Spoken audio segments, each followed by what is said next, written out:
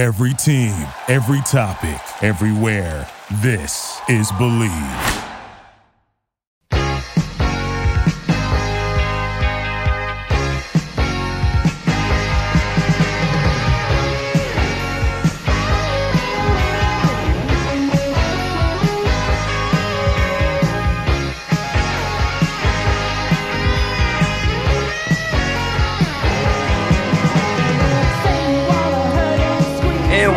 Welcome to the second official episode of the Pace Labs podcast. I'm RJ Starcevic here, along with my co-host Matt Narvaez, joining me once again. Now we're in a little different location than the USF podcasting studios, but it'll still do, and we're going to get this show on the road. So we're first going to recap Michigan, and I'll kind of let you explain what this win means to Chris Buescher and RFK Racing. We explained last week what this win meant at Richmond, what it meant to them and their team and how important it was. And now you come into Michigan, kind of Kevin Harvick-esque of last year, winning two races in a row. You win Richmond and you win Michigan, although last year was flip-flopped. But either way, it's two wins in a row, holding off, one of the best in the game right now. I think the championship favorite, or at least one of the championship favorites, Martin Truex Jr., holding him off in a dead heat like that, I think, is huge to boost the confidence for himself and that team. So what do you think, how much of a statement victory really is this win?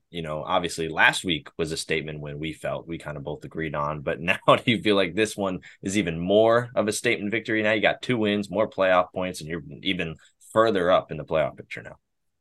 Definitely. This is a huge statement win, like way more than last week, because like you said, two wins in a row and you're beating the number 19 car, the number one car in the series. It's great to be back here on the Pace Labs podcast before we dive right in. Amazing to get number 2 episode underway, and Chris Buescher is the winner of both of the episode reviews. So I would have never imagined that in my life, first off, to have RFK winning 2 races, Brad Keselowski in victory lane as an owner.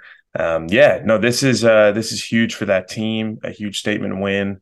Like I said, beating the number 19 car in the last 20 laps there, potentially one of the most exciting finishes we've seen to a race in some time. And I was listening to some other podcasts and I'm thinking to myself, this is probably one of the most exciting Michigan races we've seen as well. And they went over it a little bit. I believe that, from recent memory, I can't even think about a more exciting Michigan race lately. Kevin Harvick winning was great last year because that was his first of 2 back-to-back wins, as you noted. And there's no Michigan race that comes to my mind that's been more exciting than this one, especially with the finish that we had.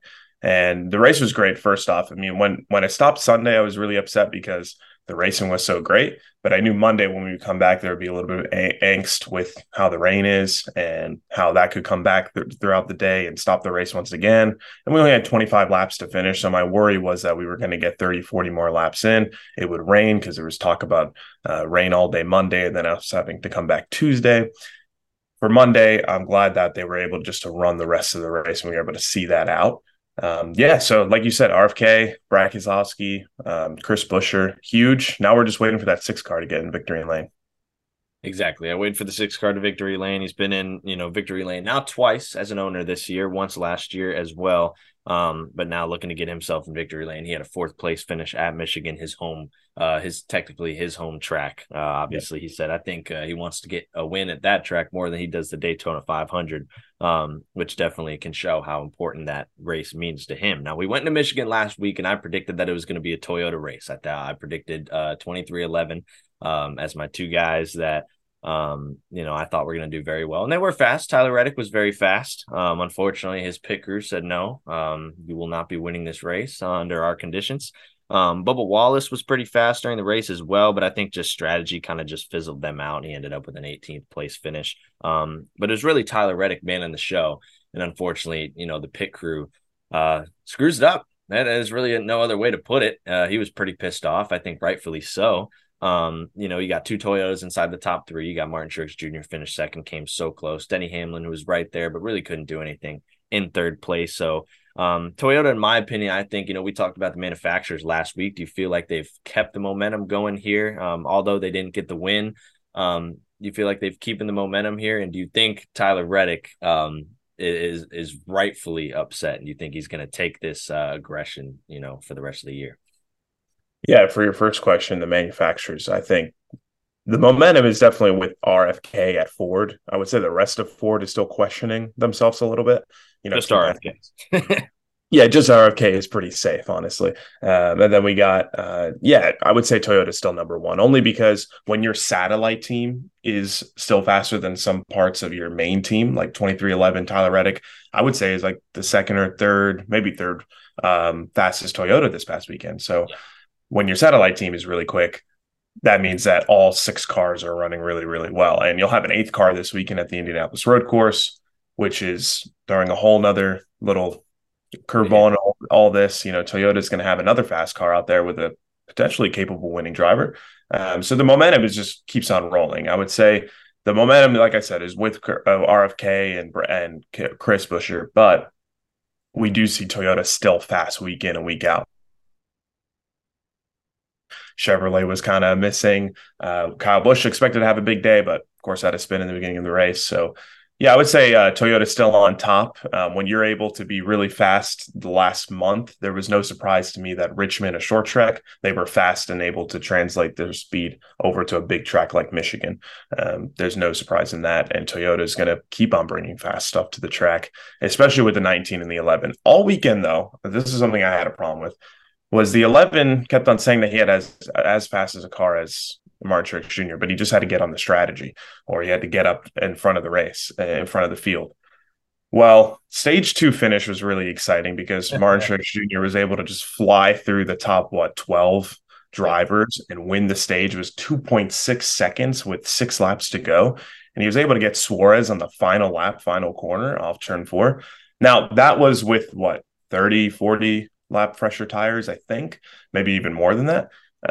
So yeah, we saw Martin do that. I know those tires were fresher, but the 19 car was clearly on rails towards the midpoint of that race, or maybe the beginning part of the Monday race. Denny was never like that, in my opinion. Denny never had that pure outright speed. It took him a little while to kind of get through the field. Then he wouldn't even crack the top 2. It's not like it was the 19 and the 11 running mirroring each other because of their speed.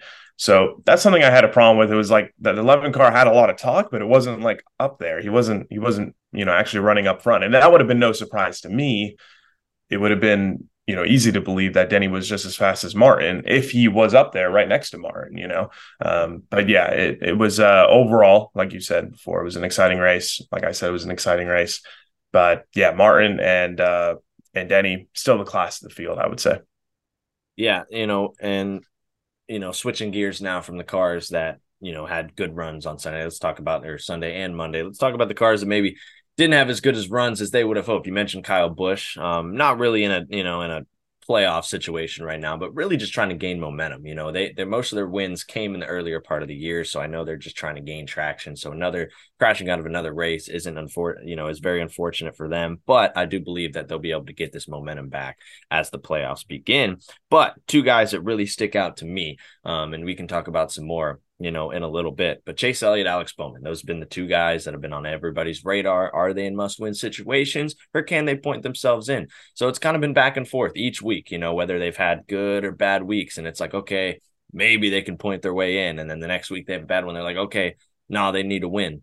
So after this week, both of them crash out. Chase Elliott with the tire issue. Alex Bowman gets in a big restart melee on the back straightaway, and he crashes out. So now Bowman, 44 points back. Chase Elliott, 55 points back. We got 2 road courses right ahead of us, Indianapolis, Watkins Glen, and we go into Daytona. Is it must-win time for both of these drivers, in your opinion? Definitely. Yeah, I think so. I mean, even I don't want to say mathematically because I think that's wrong. Ty Gibbs, Daniel Suarez, how good of road course racers these guys are. There's definitely going to be a certain amount of urgency. And this is full out win. I mean, even Chase Elliott said it in his post-wreck interview at the Care Center. He said that I've been telling you guys since I came back that the win was needed to make it into the playoffs. Alex Bowman, in my opinion, the win was always needed only because the guy wasn't running consistent enough. And that's been a problem in his whole career. We've talked about that before. Consistency hasn't always been there. So yeah, it's definitely a must win for the 48. It's definitely a must win for the 9.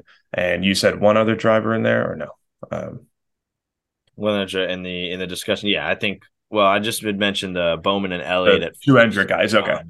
And then next we can talk about all those guys kind of in a point situation right now. But just for first, those guys in the must-win situation. I agree with what you're saying. I think Elliott definitely must win. Bowman must win. We thought Bowman more so Elliott just because he hadn't been running as consistent. Well, yeah, Chase was doing great. We mentioned last week. Yeah. I mean, I said he was gaining 10 points every single week. Now, obviously, that's a perfect world to continue to decrease it all the way to Daytona. Daytona is a crazy race. Things can shift any lap, like you said last week. I remember that. And yeah, it's definitely a win for the 9 car, and just as much as the 48 now. Does he get it done? I know we said there's a lot of variables at the road courses. I know this wasn't your main question, but I think the 9 car, they might get it done. I know they may not have the speed, but he was running up front at Watkins Glen last year anyways. So get a little bit of a stride here going, have a good Indy road course. Drivers are good at their tracks, and Watkins Glen is definitely a track of Chase Elliott's. I mean, he has 2 career wins there, I believe. His first career win came there. So there's nothing taking away from that 9 car at Watkins Glen. I would say the 48's missing the playoffs, maybe Daytona, but Bowman hasn't shown me anything that he would win at a road course outright, especially over the Toyotas. Yeah, and one of them winning a race would shake up what is becoming a really great playoff bubble battle right now. We haven't seen in a few years with all the chaos that we've seen. So many winners. We haven't really had like a playoff bubble battle that I think is, it's being talked about, but I think is a little bit underrated at this point in time. I feel like we're not talking about it enough. We got Ty Gibbs here, +3, has had a great, very consistent season. He's really just done everything he needs to do in his rookie year to stay consistent, stay up there. And I feel like he's getting better by the week as well. And then you got Michael McDowell, who kind of hurt his playoff chances this weekend at Michigan. But on the flip side, you got 2 road courses coming up. I think those can be very strong for him. Daniel Suarez is back 5. And then just a little bit further back is AJ Allmendinger at -24. But I think what makes this really interesting is because I'm looking at this playoff bubble battle here as 2 races, because Daytona is wild card. Anything can happen. You don't want to be in a points battle going into Daytona. 2 road course races. And I think all 4 drivers here in this little points battle playoff picture are all great at road courses. You got Ty Gibbs, strong at road courses. Michael McDowell, strong at road courses. Daniel Suarez, pretty strong at road courses, has a win, last year at Sonoma. And obviously AJ Allmendinger, the name speaks for itself. So I think what's really cool is that we're going into these 2 road course, wild card races, but all 4 of these drivers are very capable of running top 10 this weekend. And I think that'll be very exciting to see, along with Chase Elliott being in a must-win situation, along with Austin Cindric, who hasn't had a great year. He is 53 points back. Probably ran his best race of the year at Michigan, to be honest. I feel like the fact that he was in the top 15, even top 10 for more than, a good amount of the race, probably they ran their best race of the year, honestly. I have not seen them run as good all year. Maybe they've had the finishes, at the end of these chaotic races where they've, just somehow finished top 15 or top 10. But as far as running good, they had speed and they didn't really fall off. They ran pretty well the majority of the race. And then somebody, we can watch I don't think is a road course winner, but Eric Jones. Unfortunately, it seems like they've turned the heat on a little bit too late in the season, as obviously they're 121 points back in the playoffs. But Eric Jones has run really well lately at these recent racetracks. Obviously, just ran really well at Michigan, kind of catching some fire here for Legacy Motor Club as the team seems like it's caught on fire. Eric Jones has been able to kind of hold it down a little bit and kind of cut the distraction. He's a shining light. Oh, man. He's the shining light of that team, and we can talk about the future of the 42 car here in a little bit and what that means, obviously, with them switching to Toyota next year. But, he's also in that conversation. So Daytona could provide us a crazy wild card winner. But, that does kind of bring up a question. Do you want this playoff battle? Would you rather have this playoff points battle kind of fizzle out until Daytona, or do you want some wild card winners to come through these next 3 weekends? Oh, that's a great question. Yeah, that's a great question. I'm taking the playoff bubble battle, to be honest, because then I feel like if Todd Gilliland wins, and it was just pointless. Right, exactly.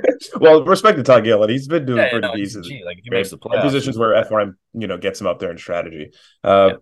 Yeah. No, you're completely right. And honestly, the most wild card winners would be Kamui Kobayashi winning this weekend, and then Watkins Glen, if Jenson Button is running it, him winning the race. Those are real wild card winners there. I'll take a Shane Van Gisbergen wild card winner. That Another would, one. Yeah. yeah. Wins has a 100% winning record first two Yeah. races. That would be JJ at fantastic. Daytona, anything. Yeah, I would take it. I would take a big fight at Daytona. I didn't catch what you said there. What did you say there at the end? I said JJ Yaley at Daytona. Oh, okay. Yeah. Yes, that's Rick Ware making their last push, a minute push to the Yeah. playoffs. We kind of fly under the radar there. If Ty Dillon were to win Daytona, he'd be in the playoffs. Well, they got rid of the top 30 in points rule, and I Yeah. didn't even look at the bottom of the He's point filling standings. 32nd, 266 points back, and he could win Daytona and, There and you fight go. the round of 16. You could fight it Wouldn't make around. it far, but he'd make it there. You would make it. I'm calling late playoff run, honestly. Maybe round of 8. Goes all the way. Yeah. Yeah. So yeah, he would make it over his brother and everything, 3 car. And that would be crazy. Over Corey LaJoy. Imagine that. Yeah, I don't what was your original question again? Yeah. Would I want to see the fight at Daytona, right? Yeah, I guess I would. I would say so. Unless like this weekend was one, like we got best of both worlds, I guess. Because well, what Brad would be pushed down to what, 15, and then we'd have one driver left, 16th. Yeah, Brad would be down. So the way it is right now is Yeah. that Kevin Harvick and Brad Keselowski are essentially locked. They're at 180 plus 168. So the only reason that one of them could go out, they clinch if there's no new winner this weekend. Okay. So Yeah. Obviously. because if somebody won, then Brad would be down to 15th. And then him and Kevin would be in a points battle if there was another new winner at the Glen and then another new winner at Daytona, and then Exactly. Brad could be out. So Brad So could be if no winner this weekend, both of them clinch. Okay. All right. So yeah, no, I'd take the best of both worlds, I guess. Maybe if you're talking somebody out of the fight this weekend, maybe like an AJ Allmendinger, that would make it pretty interesting. He's run it good at some points during the year. I would take that kind of win. I don't know if he's been so great on the road courses. I feel like he's been kind of showing out on the ovals a little bit more often. Obviously, are more They've been often. pretty balanced this year, surprisingly. Like, Yeah. they've been good on the road course, like top 5, top 10, not dominant. But very balanced this year. I mean, even at the super speedways, I think even at Michigan, he was running top 10 at one point. So I'm definitely very impressed by them for Colleague as well, because they're still new and they're still getting off to a start here in the Cup Series. But for Allmendinger to run as good as he has for that team and as consistent as he has, very impressive. Yeah, I would say so. It was exactly what I was wanting from Colleague, with AJ, not just to run good at the road courses. When they kept on saying, now we got this guy, we can make it in the playoffs with a guy who's always going to be good at a road course, be competitive, potentially win. That's great and all, but that's very AJ Allmendinger at JTG Daugherty. Like all you're banking on is this 2 road courses and now these 6 road courses. Yeah. And I just don't like that approach because that's not a way to necessarily build a team. You're pretty much telling your team, it's like, all right, well, we're going to be really good here. We're going to put our focus here, but the ovals, we're going to be kind of mediocre. And I feel like the balance has been great for him. And that put him in a position where just a couple of weeks ago, maybe a month ago now, he was in, the playoff picture. He was in that, box that NBC shows their graphics after every race. And he was in that picture with Ty Gibbs and all them around 16th place. I'm not sure if Allmendinger ever entered the top 16, but yeah, I think AJ could definitely be a player here. Obviously, he won the Watkins Glen, I'm sorry, the Indy Road Course race in 2021. So I think there's a chance he's going to be running up front. I would imagine top 7, top 8. I would say so, even with the other variables that come to the race, Shane Van Gisbergen and Kamui Kobayashi, who I really don't know how he's going to run exactly. Not too familiar with the stock car. Yeah, so AJ Allmendinger I could throw in there. I don't really see any other one being realistic. Bubba Wallace wouldn't be a wild card. He would be like Chris Buescher winning at Richmond and just locking himself into the playoffs, considering he's already in a position to make the playoffs. And I don't see him winning on a road course. I don't even believe he sees himself winning on a road course, just because he has never been too competitive on them. So, yeah, I would say for sure winning there. And then Watkins Glen, I don't see any kind of wild card. I see a pretty traditional winner. I could see a Toyota like Christopher Bell potentially. And then Daytona, I'd like to see a fight coming down to Daytona. I don't know if I think it was 2018. The NASCAR playoff picture was really, really spread out. Like, it wasn't exciting at all. It was the worst, regular season finale in regards to what we were looking at for fighting to make playoffs, and right around that 14 to 17, 18 bubble. It was like a difference of I don't even know, like 70 points. And it was like, okay, all these guys got to win. And yeah, I want to see the most excitement at Daytona. We'll be there, and I want to see the most crazy last minute moves to go ahead and try to win this thing, and it gets everybody amped up. Like, when guys are racing like that, that puts Corey LaJoy, a guy who's, pretty much out of the picture, gonna have to win one of these last three, to sit here and say, okay, we're banking it all in here. We know these guys are going to be making crazy moves. Let's change up our strategy a little bit. So everybody's going to be on different game plans. Guys that are well outside, guys that are right inside the bubble. And what's better than this, like, for certain guys like Michael McDowell, it's all still really close. He could still make it in 2 road courses, like you said, impressive on the road courses. Daytona could work out for him. And then you got somebody like Ty Gibbs on the opposite end of the spectrum, whose first year, his grandfather's team, trying to make the playoffs. It was the 18 car with, Kyle Busch. Who thought that a rookie would make the playoffs right away like this again? Very Chase Elliott-esque, probably a little less successful, but the Cup Series is a lot more competitive right now. So yeah, you get to see a wide array of emotions and a lot of different drivers on a spectrum from old and young. And yeah, so I think I would take the excitement at Daytona, maybe one new winner this weekend. For sure. It's going to be exciting no matter what happens down in these last 3 races in Daytona. No matter how these next 2 races pan out, Daytona is going to be very exciting. So before we kind of dive into Michigan, let's talk about, some of the recent news waves around NASCAR. Obviously, we have an opening in the 42 car now. Noah Gragson out, and there's been some news bouncing back and forth whether he is totally out or he's just suspended. We had reports from The Athletic that he was totally out and they had parted ways. And then, Legacy Motor Club came back and was like, oh, we haven't done it yet. We're just talking about it. Either way, it seems like he's not going to be back driving that 42 car anytime soon. I think they're just kind of covering it up a little bit until they put it out themselves instead of somebody else putting it out. And maybe they haven't officially parted ways with him yet. They're just in discussions to do so. So nonetheless, Noah Gragson likely out of that 42 car. Who knows what is next for him? But it opened the door for Josh Berry to come in this weekend at Michigan. Unfortunately, crashed out. But I think the very exciting part is now we got Mike Rockenfeller, who drove the Garage 56 car. Maybe most NASCAR fans would recognize him by that. He drove the Garage 56 car alongside Jimmy Johnson and Jenson Button. And he also drove in for Spire Motorsports last year at Watkins Glen. So he's going to get to go back to that racetrack in another Chevrolet car. Driving for a team that has really struggled this year, kind of like we noted on with Eric Jones. Legacy Motor Club as a whole has struggled this year. The 42 car has been abysmal. Noah Gragson currently, I was just looking, sits just above BJ McLeod in the point standing. So at least he did that.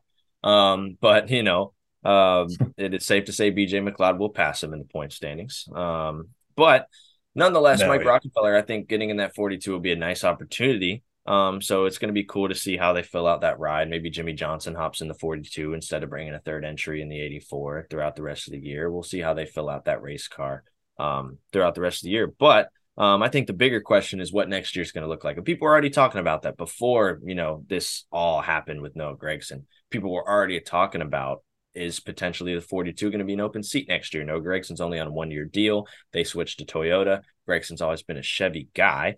And so what's going to happen here? Is John Hunter Nemechek that guy that slots into that 42 Toyota? Is any other, guy that maybe becomes a free agent slots into that 42 Toyota? Or were they going to ride with Noah Gragson? Safe to say now they're not going to ride with Noah Gragson. That ride's going to be open. So Eric Jones is going to be sticking in that 43 Toyota.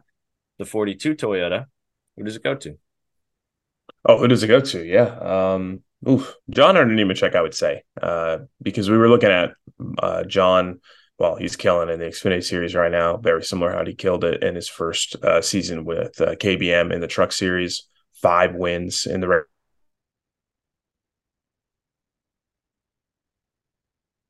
Well, it's coming down to the end. However, 5 wins still, and that's one. Austin Hill has 3 or 4 wins. 4. 4? Okay. Yeah. So one more win than him and completely dominating the Xfinity series right now. I would say he's picking up the pieces where Justin Allgaier is not really finishing that well. Those are signs of being a Cup driver, finishing the day, capitalizing on opportunity, and not making mistakes. Now, during the playoffs, that's when the pressure is going to be on for John. And I don't think Toyota's going to need to evaluate for him for that. I think he's suitable enough to go in the 42. And their decision is probably just based on getting sponsorship all put together and the investment in which that they think that it's suitable for John to run a full-time schedule, like getting all the sponsors put all in place. I would say John is definitely ready for that. I think if the 19 car was available now that Martin Truex Jr. just re-signed, I would imagine we're going to talk about that a little bit with the 19. Joe Gibbs Racing for one more year, at least one more year, 1-year deal.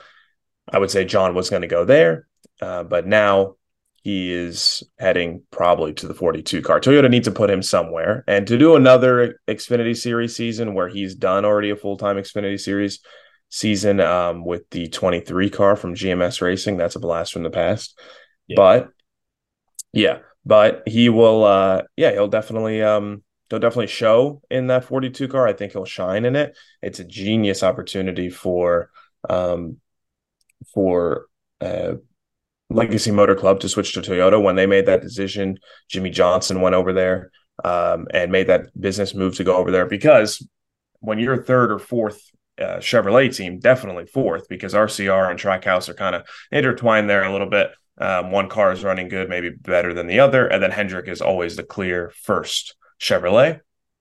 Toyota needs that third team. It needs more cars. So Legacy Motor Club, I know that wasn't your main question, but one of the most important things is that you are also opening yourself up to many more drivers in the pool as well. Sammy Smith is coming through the future, and Toyota needs to be available to put those guys in certain places. And John Hunter Nemechek going to the 42 just makes complete sense.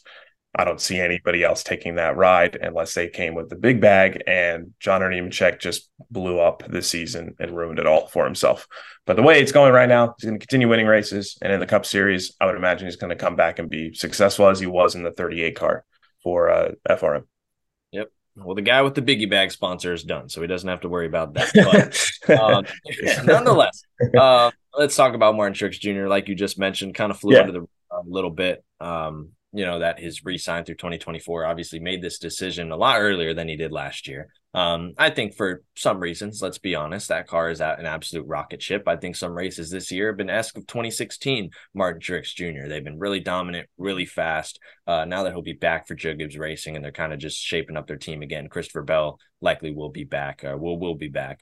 Ty Gibbs will be back. Martin Truex Jr. will be back. Denny Hamlin expected to be back. Likely going to be the same lineup next year, but Martin Truex Jr. has just had a huge resurgence this year. Not saying that they were slow last year. They just never got that win. And now to have as many wins as they have this year, obviously they've been a little bit faster because they are the points leader, likely to get the regular season championship. And one of the oldest guys on the grid is the championship favorite, I think, going into the postseason. So what's this mean for Joe Gibbs Racing to get him re-signed? Obviously, like you said, they do have some hot prospects ready to jump into Cup Series when they're ready, but I think this is the right move to get Martin Truex Jr. locked down for another year, at least another year, because clearly he's still got it. For sure. I don't think their intention was ever to get Truex out of the ride, right? It wasn't a Kyle Busch situation where maybe, sponsorship was up in question. It's a great connection between Truex and Bass Pro Shops. It just made sense to re-sign. Truex is somebody that even said in his little media availability during this weekend, where I just don't want to stop what we're doing right now. It's a lot of fun. We're working too hard, and everything is working. It's all going good. Like, they're really quick right now. Obviously, if he was having a season this year similar to last year, where the speed wasn't always there, let's say, where they couldn't capitalize on a win and lock themselves into the playoffs, miss the playoffs again, if he was still around that question mark, I believe then it's not as fun. But this year turned out to be something where, okay, I'm in again a chance to win a championship. Let's say that doesn't happen this year. The momentum is rolling. Things are going good. Let's show up next year and try it again. I think right now he is more or less the championship favorite. I think he's kind of put himself at a better at like the sole car to win the championship. only based on the fact that seems to be the fastest one every week. He's able to be really quick at all different types of racetracks. It means big for Joe Gibbs Racing because John Hunter Nemechek, going into that car that we just mentioned, would not train as quick as Martin Truex Jr. has, right? Yeah. John Hunter Nemechek is, like I said, very talented race car driver. But as you know, when you get to Cup, especially in a big team, pressure is there. Your first season might go decent. Maybe a sophomore slump kicks in, and it takes that third year for somebody to get their footing and potentially win a race. We saw it with William Byron. We saw it with Chase Elliott, Kyle Larson, big names in the series now. But there's a long-term investment, and they know that, but it's not that right time for them. And Toyota obviously probably wanted Martin Truex Jr. back in the ride, and I'm excited to see where it goes. He said 1-year deals from here on out. Probably retirement next year, I would say. He wants that full retirement tour, maybe that too. Martin doesn't seem like that kind of guy, but maybe he does want that.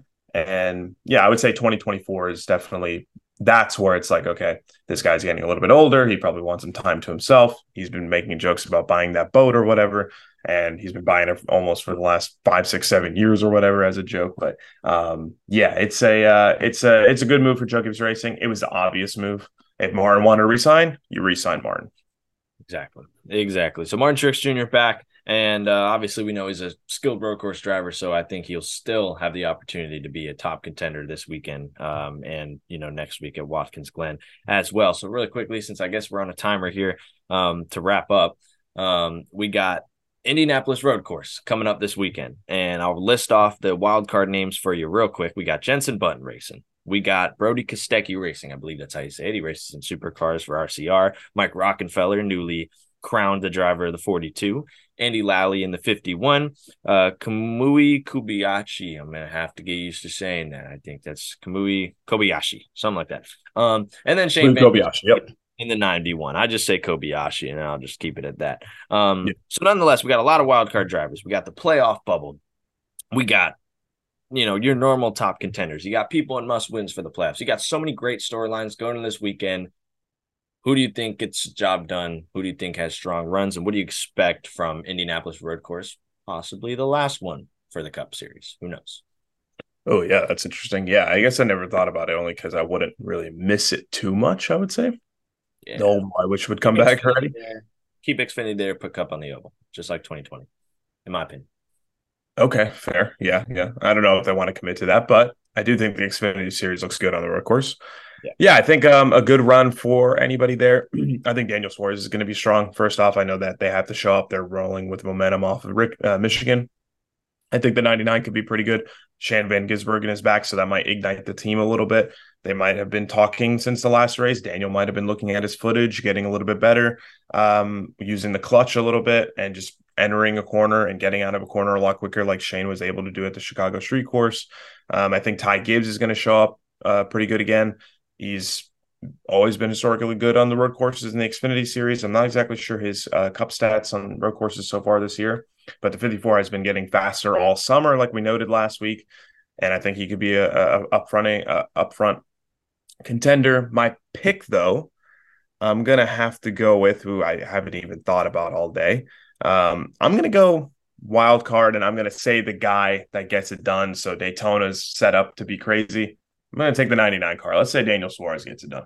All right, so we're going to be heading into the Indianapolis road course race this weekend. Obviously, we've been talking about we got 3 races left until the playoffs, but I think this race kind of is just its own little beast here because you got a lot of wild card drivers. You got drivers on playoff bubble that are trying to point their way in. You got drivers in must-win situations. You got top contenders in the point standings. Maybe there's still a little bit of a battle for the regular season championship. So we'll see how that pans out. But first, let's go over kind of the wild cards that are in this event. It's like we say, the guys on a part-time schedule that are just running this race to have some fun. We got a star-studded field. We starting off with Jenson Button in the 15. This is his 3rd career NASCAR Cup Series race. And then you got Brody Kostecki coming from Supercars in Australia, the same realm as where Shane Van Gisbergen comes from. He's running his 1st career road course race, NASCAR Cup Series race for Richard Childress Racing. Mike Rockenfeller kind of coming along, driving his second career NASCAR Cup Series race, but he ran the Garage 56 race like we had mentioned before in this show, filling in the number 42. Andy Lally, veteran in NASCAR, driving the 51. Kamui Kobayashi, driving that number 67 for 23XI Racing, his first NASCAR Cup Series start and the second for that number 67 team.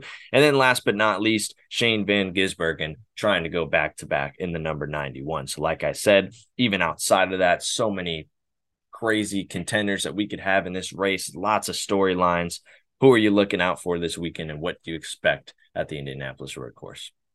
Yeah, first off, an absolute star-studded field, as you mentioned. I just counted, I believe it's 6 nations represented, which we usually only have 2. So this is exciting. And yeah, for me, I've been looking at, obviously, the Trackhouse Racing cars.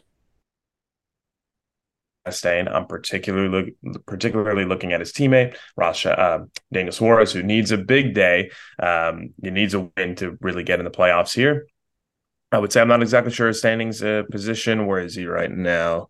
Daniel Suarez, playoffs.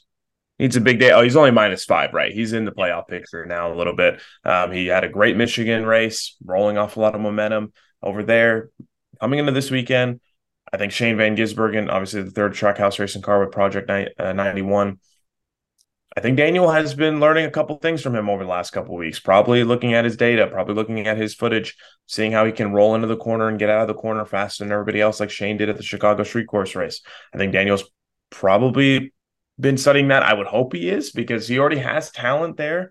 I'm not saying he doesn't have talent at the ovals, but when you're fast at road courses, undeniably quick, and then you get fast race cars there, and now you got a guy coming outside the whole operation, teaching you how to be quicker, or potentially teaching you how to be quicker. If you look at his footage and you look at his data, which obviously Trackhouse has all that information, they're going to use it to their advantage. I think Daniel's probably my race pick right now. I was looking at some other guys where maybe AJ Allmendinger can come into play. Those are obviously just like, excitement wins for me. Those are guys that, we wouldn't traditionally think that would win the race. I think also Tyler Reddick in the 45 car, I'll take your pick from last week. Maybe I would throw him in the mix as well. Won that race last year. So yeah, I think Penske could have a decent day as well. I think maybe they could run up front a little bit. I think last year they may have run pretty decently well. Joey Logano, I know, is not always a top contender on the road courses. Hendrick could have also another top 10 day. Kyle Larson had that brake issue last year. Chase Elliott could run up front. I don't bet on it, or run up in the top 3. I could say he runs in top 5, top 10. Yeah, but right now I'll take Daniel Suarez. The momentum is on his side. He needs the win. They'll throw anything at it. And they'll push for it. And I think if he's smart, he's been prepping for it pretty well. And this is the road course where it's like not everybody has everything figured out.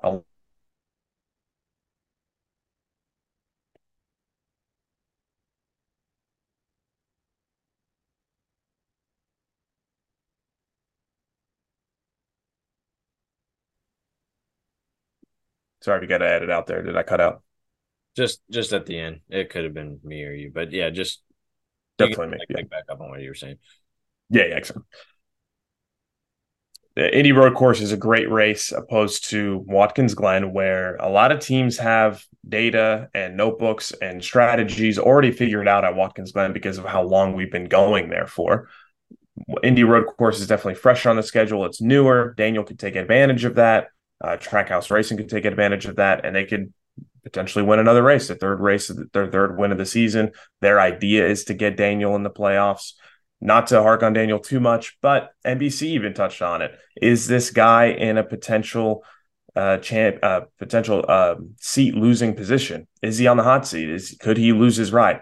I don't believe so. I think Trackhouse believes in him, but a win would for sure help. If he just makes the playoffs this year, that would definitely guarantee his seat there, maybe for the next 2 years, depending on how next year goes, of course. But a win would lock him in. It would make the team really happy. And it would show that, hey, Ross can win here. I can win here as well. We both have one win coming into the playoffs, kind of evened out the scales a little bit. And now we got to run with momentum into the playoffs. And it would be a win so close to the playoffs where he could be potentially, like Chris Buescher, one of the hottest names in the series, right? Like Chris is coming in with a ton of momentum. Chris is going to enter the playoffs, and people are thinking about a round of 8 deep playoff run for him. If Daniel enters with a win, some good races towards the end of the year, Watkins Glen could be another good win, a good race. And then Daytona could be another good run for him too. That just gets things in your stride and you keep going forward, and potentially a deep playoff run for the 99. But yeah, Daniel Suarez is my race pick. Tyler Reddick will be right there this weekend, I believe. I'll take Daniel for the fun of it. I'm excited to see how it goes for him. Exactly. I think Daniel Suarez is a great pick. He's right there in that playoff cut line. A win would, mean so much to them. For sure. And I think AJ Allmendinger is going to be my race pick. Personally, I think that, he's been really strong at the Indianapolis road course over the years. He won there back in 2021 when he was on a part-time schedule. And so I think that he would potentially be able to get the job done. I think there's a lot of great contenders you threw in there. Could Daniel Suarez get the job done? I think so. Is he on the hot seat? Possibly. We like to not think so, but I think that Suarez would most likely be back in that car next year. And I think he does make the playoffs. I think they end up pulling it out here towards. Oh, really? Okay. Yeah. But that's good. I think AJ Allmendinger, would be my race pick this weekend. I definitely am watching those guys, those ringers, as you say, Kobayashi. It's interesting to see how good he does, how good of a piece 2311 brings for him. It was Van Gisbergen a one-hit wonder, or does he back it up here at the Indianapolis road course? And how well does Jenson Button continue to progress in that number 15? And how well does Brody Kostecki do? Is it just a supercars thing where these guys are coming over and doing really well? Or is Shane Van Gisbergen really just that guy? Or is Brody going to come over and wheel that 33 car to a really good finish this weekend? I think he's definitely very capable of it. So a lot of great storylines this weekend, a lot of great things to follow. I can't wait to see how the race unfolds. Everybody better tune in on Sunday on NBC to the Indianapolis road course race. And it's going to be definitely a thriller. Very excited to see how that pans out, how the rest of this playoff picture pans out. It's going to be very exciting. So glad to talk about that. Such an exciting race here in just the second episode of the Pace Lap podcast. Anything else? Allmendinger is your pick, right? Sorry, just want to make sure. Allmendinger is my pick. Yes. Okay, cool. Be my pick. If you're going with Suarez, I'm going with Allmendinger. Okay, cool. We're going with some wild card picks here a little bit. Oh yeah. I like it. No, I was saying, I think it's great to have, to talk about such a prestigious race like this on the second episode of the Pace Labs here. We got a great race coming, very historic race, in my opinion. Like you said, all the nations that are represented in this event. Going to be very exciting. Anything else you'd like to add, my man? Nothing much, except I think last year we had 7 for this race or Coda. I'm not exactly sure. I think it was the Glen. Oh, it was the Glen. Okay, it was the Glen. Yeah, 7. The rain affected the Glen with Kimi Räikkönen in that one. Oh, that's right. Yes, Kimmy in the 91. Yep. Gotcha. All right. Yeah. So 6 nations represented. That's awesome. Obviously, we like other racing series like IndyCar and F1, and they have so many drivers from all over the world. So it's great to see some diversity that way in NASCAR with some different flags represented for sure.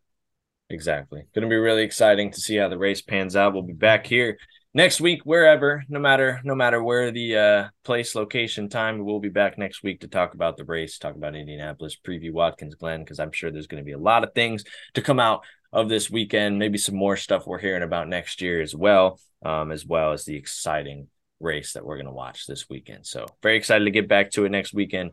Episode 2 of Pace Laps in the books. We'll see y'all next week.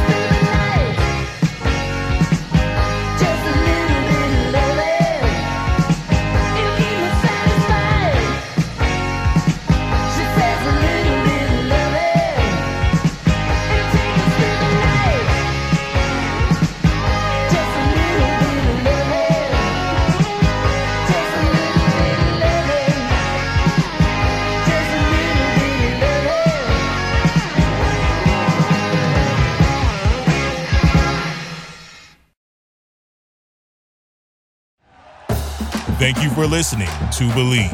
You can show support to your host by subscribing to the show and giving us a 5-star rating on your preferred platform. Check us out at Believe.com and search for BLEAV on YouTube.